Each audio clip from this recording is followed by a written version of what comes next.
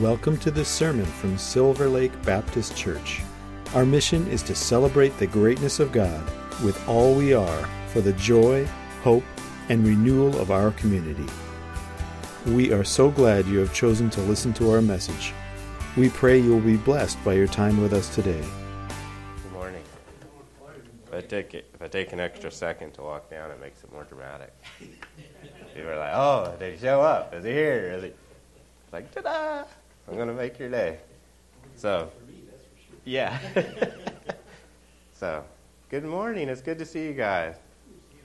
So, let's pray. And then I want to dig right into the Word. Father, thank you for your love and for your peace and for your goodness and always being faithful, always being true. Thank you for this beautiful sunshine and this wonderful day, and we just give you the praise. Holy Spirit, speak through me this morning. In Jesus' name, amen. Okay, it's good to be back in the saddle. Been out for about a week or so, feeling way better, raring to go, and so had quite the hectic last couple days. So we have my wife has a mare, and so this mare's like we've had her since the day she's born. Like, we've been married 24 years, and we've had this horse 23 years. So if that tells you anything, is like I like the horse as much as her. So because we've kept both of them, right? And so she had a tumor in her eye, and we've been waiting for the ophthalmologist to get back and do a surgery. And so me and Linda were just recovering from COVID, and we're laying down. It's Thursday, and they call, and they're like, hey, we got an opening. If you don't get here tomorrow, it'll be the end of the year before you can get in and get the surgery. And she really, she couldn't wait that long. So here I am, I was perfectly comfortable laying around feeling sorry for myself, trying to get my energy back up, and all of a sudden now I got to get up. And so we take her in, get the surgery, and then we go back and pick her up the next day. Everything is a miracle. God just, sometimes we don't really see how God's tying stuff together. We think that we got to be in control of everything, but sometimes at our weakest point, when we don't think we have no strength, when we don't think we can go on, God's like, hey, I got the cure. All it's going to take is for you to trust me and get up. Will you trust me? And will you get up? So we took her to the hospital, and then the next day, the trailer I used, another lady had to take it to Eastern Washington, so I dropped her off, and I didn't have a ride for her back home. So I called someone. I was like, hey, can you hold my horse for me? She goes, sure. She calls me that morning. Oh, by the way, guess what? My battery's shot in my truck, and I can't get there. So I go, next up, right? And so everything was just kind of funny how it all fell together. But and on top of that, I had a wedding this weekend. So wedding rehearsal, horse covering from COVID, and all this stuff going on. And now I'm doctoring horses. So I'm doctoring a horse. Getting up, I got one horse in one spot, four in one spot, and two in another. So I'm driving and they're all 30 minutes from each other. So I'm all driving around trying to get them. And then this morning I woke up I left the house at 6 a.m. And I was like, I got to go feed horses. And so as I'm driving out the door, I'm like, you wanted to be a cowboy. You wanted to have horses. This is what you wanted to do, right? And so I just tell myself, being a cowboy is good. Being a cowboy is good.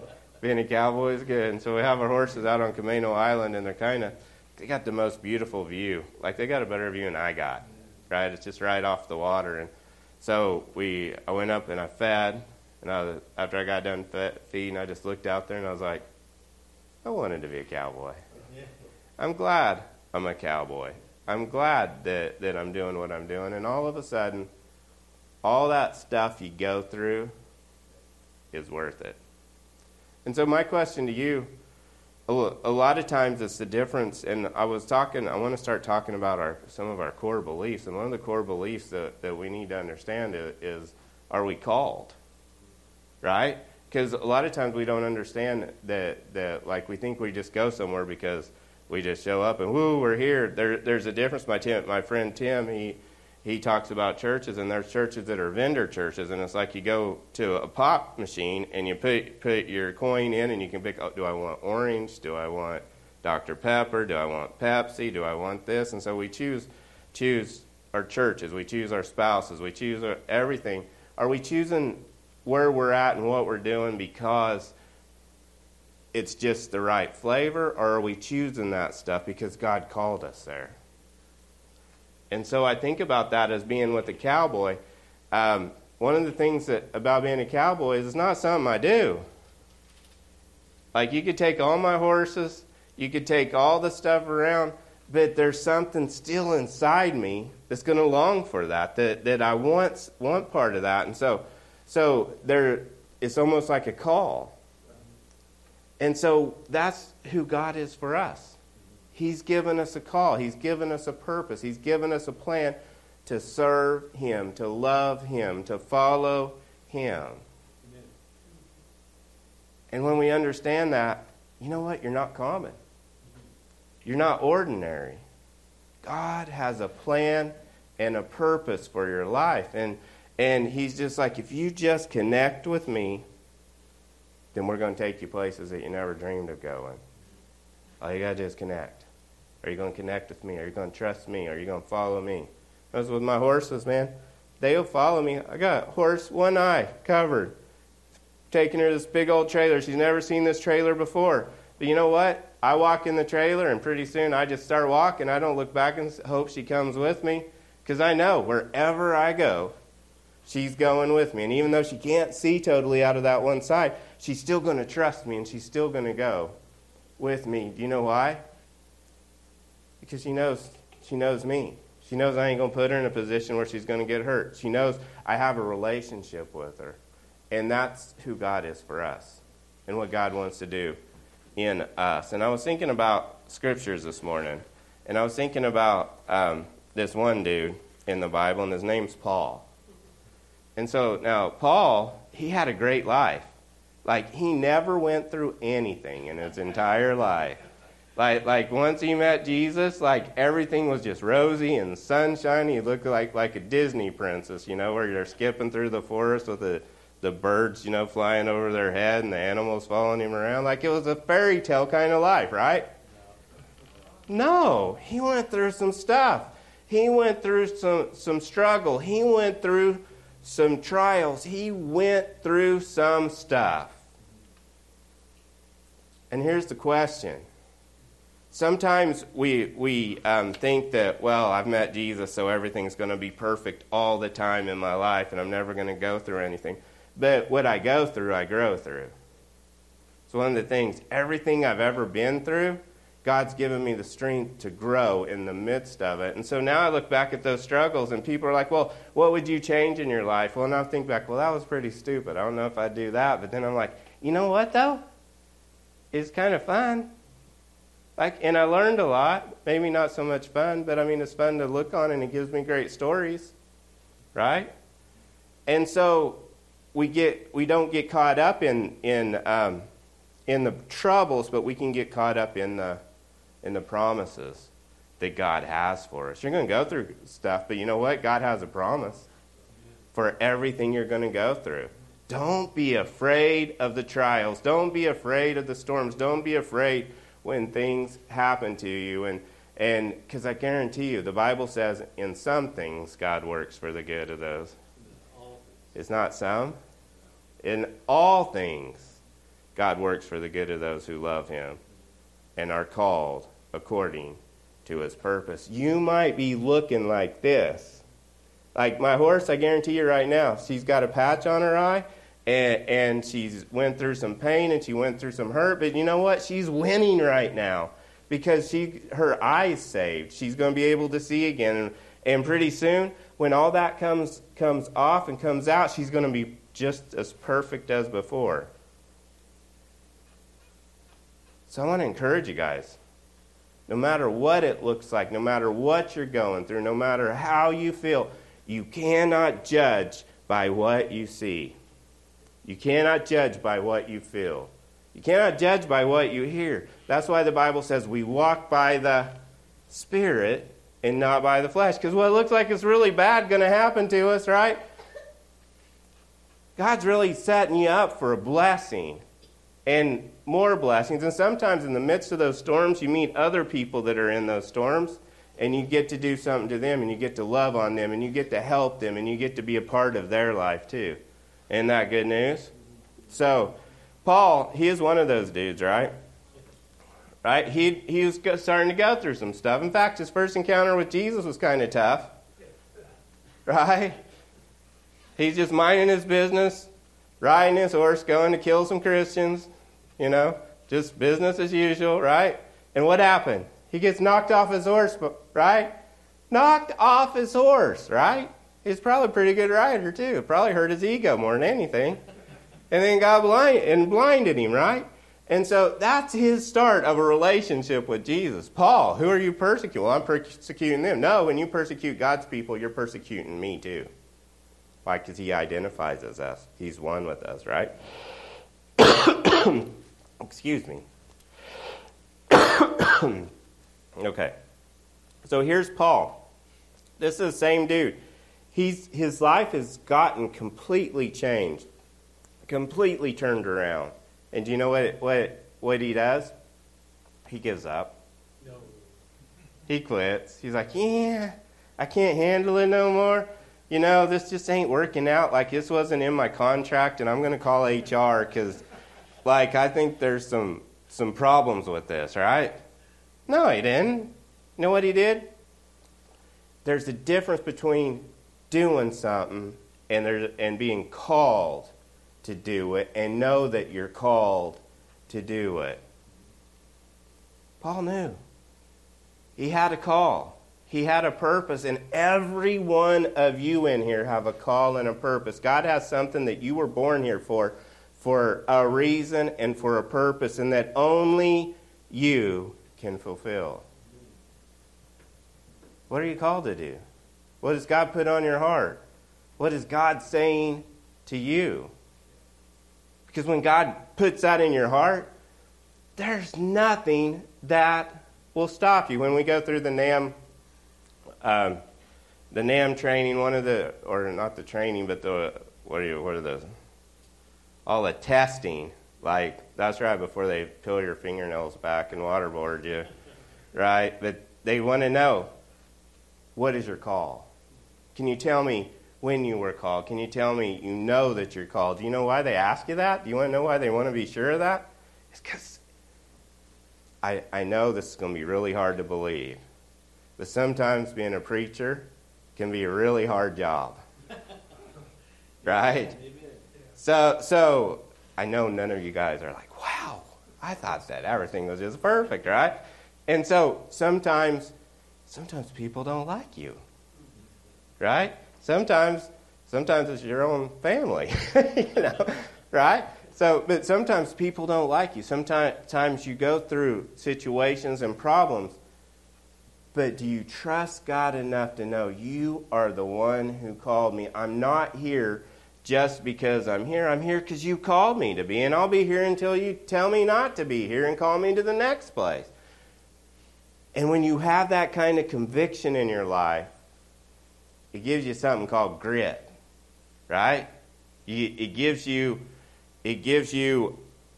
teeth in the game. And you're like, you know what? God, I'm going to trust you. I'm going to find where I'm called, and I'm going to stick in where I'm going to be called, and I'm going to do what you call me to do.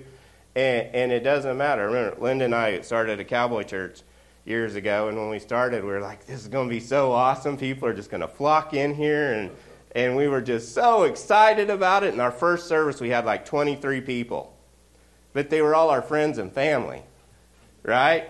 And so the next service we had, we didn't have anybody. And I was like, okay, Father, this was not in the book, in the rule book, or the what do you call it, the brochure, right? I'm supposed to open the door, and all these people are supposed to flood in, and it's supposed to work like that. So you know what we said? You know what? We're just going to pretend this place is full. So we'd set up the chairs, and this was a big barn, right? We'd set up the chairs, we'd set up every chair, and Linda would do the praise and worship, and then I would preach, and we just did it just like it was full. And when we got done, we had church. I've never had more chairs give their heart to Jesus in their life, right? But why? We could have quit. And you think, well, that was just 1 or 2 services. No, we did that for 3 months. 3 months. And then guess what happens? A couple people come in. Then a few more. And before you know it, there's 100 and some people coming.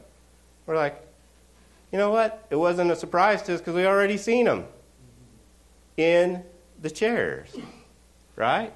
And so we could have quit, but we kept going. And the only reason we kept going was because we knew that we were called to be there. And it don't have to be a church. Where's God called you to be? That's your job. Your job's important. Your family's important. There's different kinds of calling. And so it's good and it's important to know what we're called to do, or we're not going to stick with it.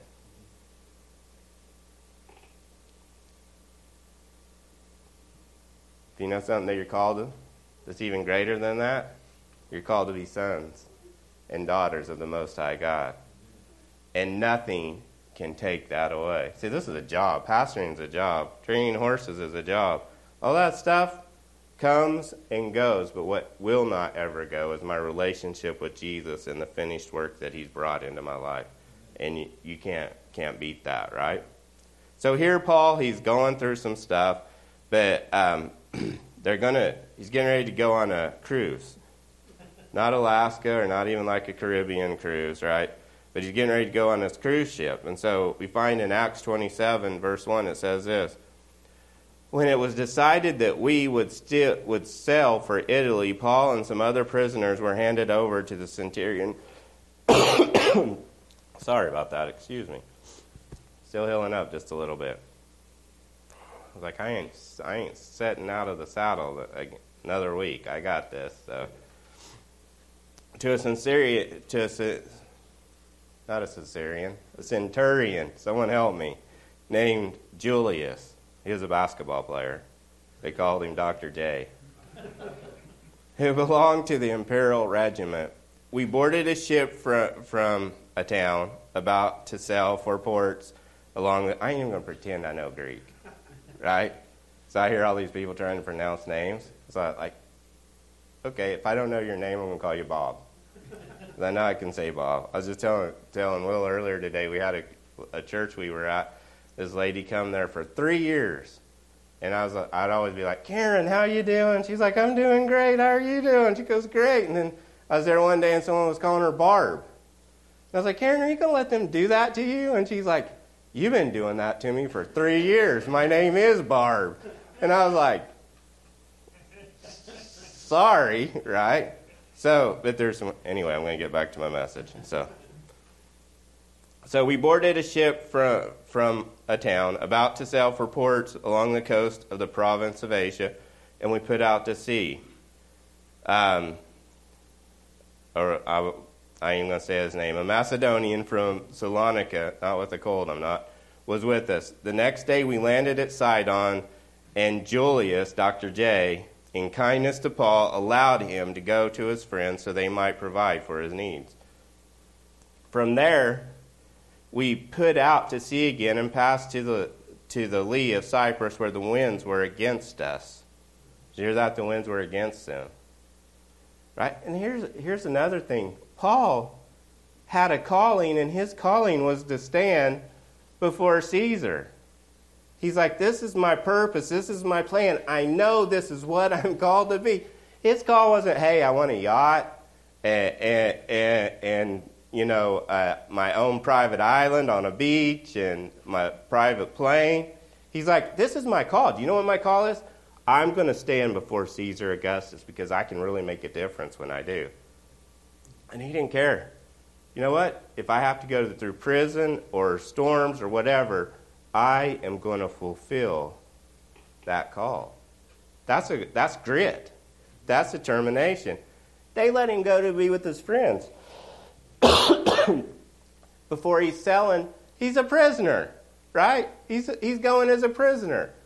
And they let him go to be with his friends. Man, I'd have went to the hot dog stand. I'd have checked out. I was like, I ain't hanging around here. I'm gone. Why? right? Wouldn't you too? Paul's like, oh, no, wait for me. Don't leave without me, right? He's like, I'm going. I have a purpose, right? And so he gets back from his friends, and they notice that the winds were against him.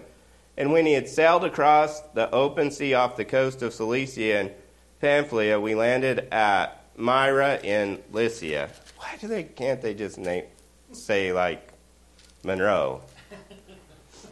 I mean, come on. There, the centurion found the Alexandrian ship sailing for Italy and put us on board. We made slow headway for many days and had difficulty arriving off city Satitas. When the wind did not allow us to hold course, we sailed to the lee of Crete, opposite of Salmon. We moved along the coast with difficulty and came to a place called Fairhaven. Now they're getting it. Like they're getting closer to me here. Near the town of Lascaria. Much time had been lost, and sailing had already become dangerous because by now it was after the fast. So now here's a clue coming up here too. So Paul's getting ready to sail. He's like, I'm going to Italy. I'm going to Rome.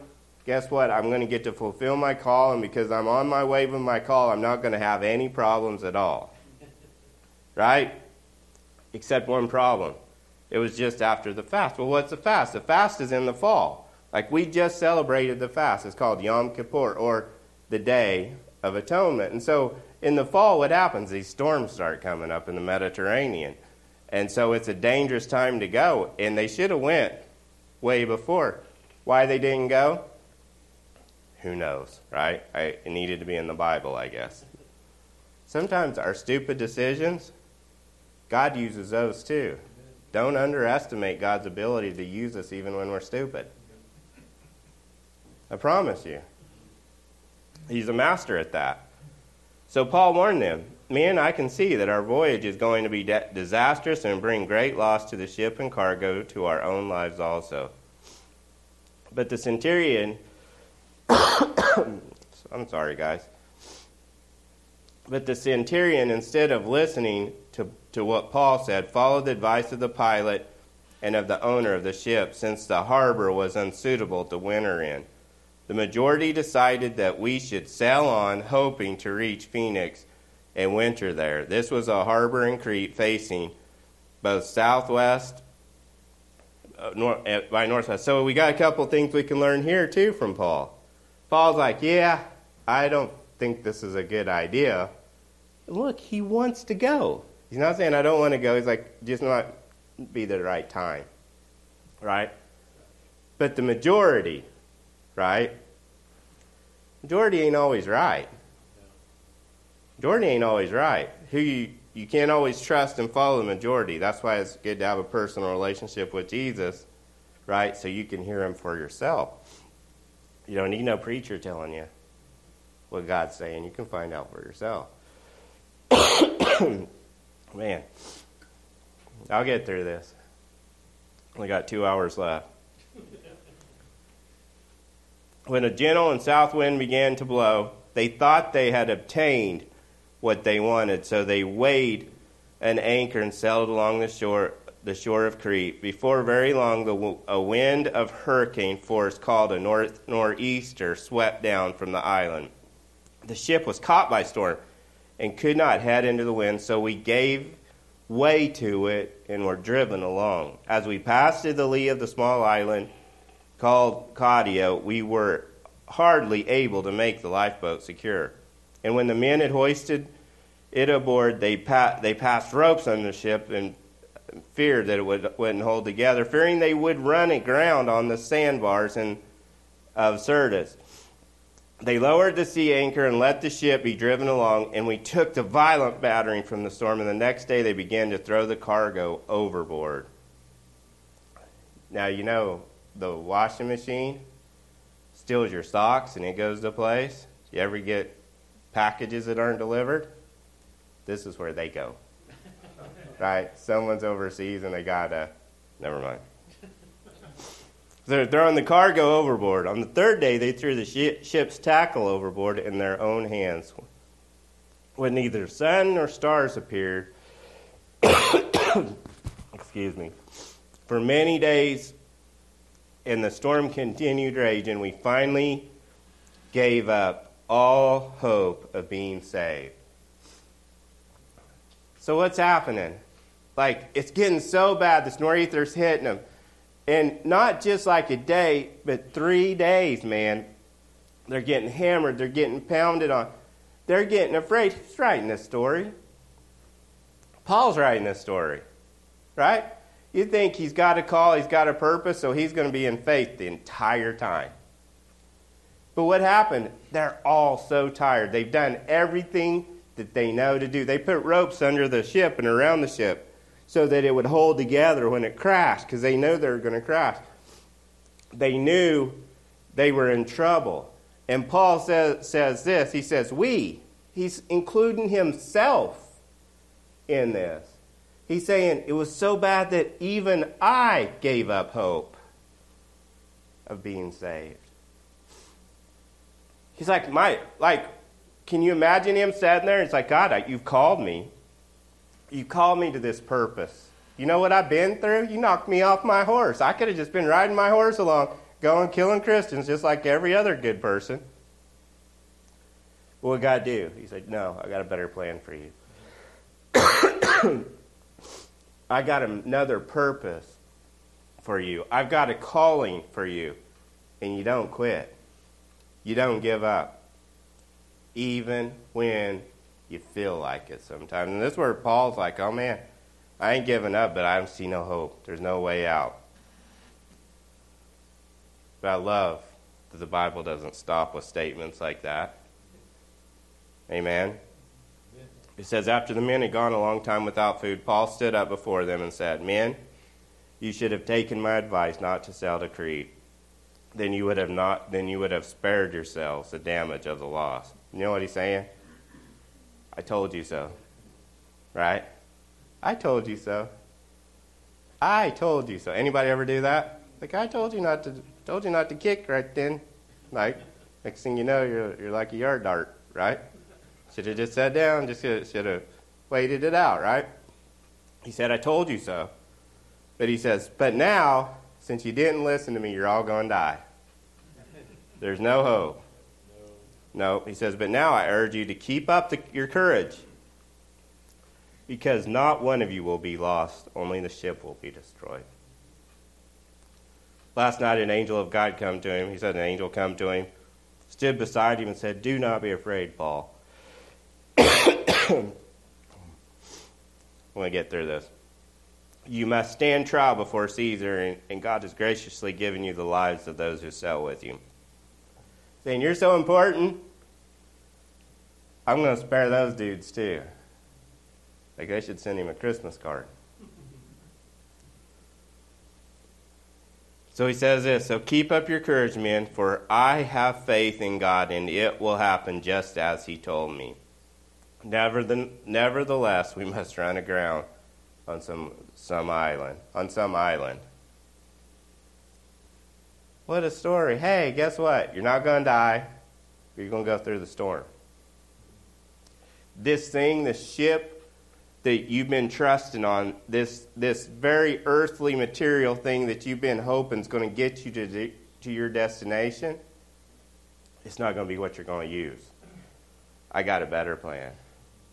See, we can look at it like, oh my gosh, we're going to be crashing, we're going to live, but we're going to be stranded on an island. We're going to make a TV show about us with the skipper and Marianne and the professor and like all these things running through their head. It's going to be horrible. You cannot depend on the same mode of transportation that got you where you are now.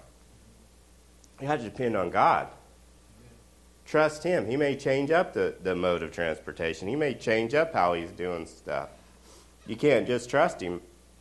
Count on that. And then you might end up on some island it's just some island that's just a coincidence, right?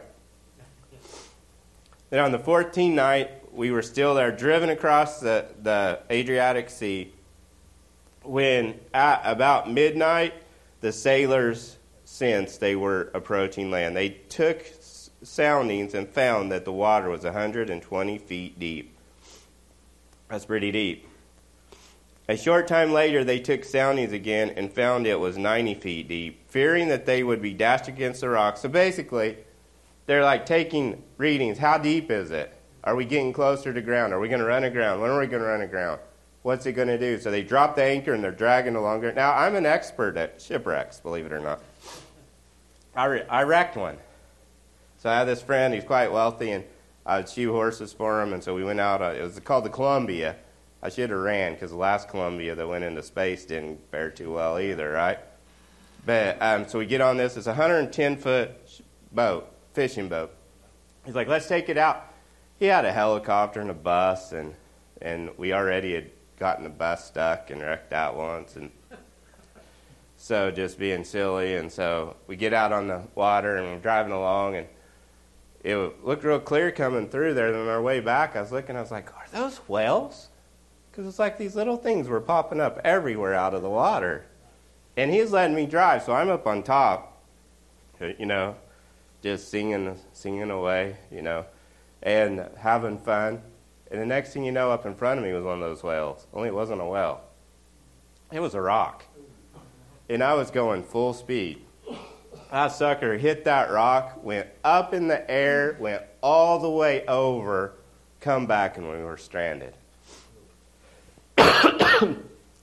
So I'm feeling Paul. I survived. We had to get the Coast Guard come. They wouldn't even get on the boat with us. They had these guys, they call them sharks. They had to come and pull us back off, and then he actually let me drive the rest of the way to the port. I was like, you're stupid, man. Like, why'd you even let me drive in the first place? It's your fault. We're wrecked, right? We get back to his house and walk in. He's telling his wife the story of what happened. He's like, she gets a serious look on her face, and she says, look, she goes, if you wreck that boat, I hope it sinks. I hate that thing anyway. And if you die, I have tons of life insurance. But if you kill my farrier, I will kill you. And I was like, well, I see where I rank in this family, right? And so I was like, it come out pretty good, right? So here's Paul. They're going through a shipwreck. It's looking really bad. It got so bad that the planks started falling apart. They had to let go of the lifeboat. Let go of the lifeboats. Let go of your plan B. Trust God. And it says this. He tells them, not one of you will lose your life. And guess what? Not one of them did lose their life. They actually let the ones who could swim to shore, and they let the others float in on planks. And God spared every one of them. And so here they are. They're on this nice little island. That's some island. And you know what happens? Everything was rosy from there on, right? No, not everything was rosy. So Paul gets there and he's like, you know what? I'm going to build a fire. So they're building a fire. Paul reaches in, and what happens? He gets bit by a snake. He done been shipwrecked, done been through the storm, at this some island called Malta, just minding his own business, building, and what happens? He gets bit by a snake. And what happened because of that? He shook the snake off. You know why? He knew he had a call. He knew he had a purpose. All the snake bites, all the things that are hindering you, all the shipwrecks cannot and will not stop you from completing what God's called for you in your life. Amen. Will you trust Him? Amen. Thank you for listening. If you'd like to learn more about us, check out our website at www.silverlakebaptist.org.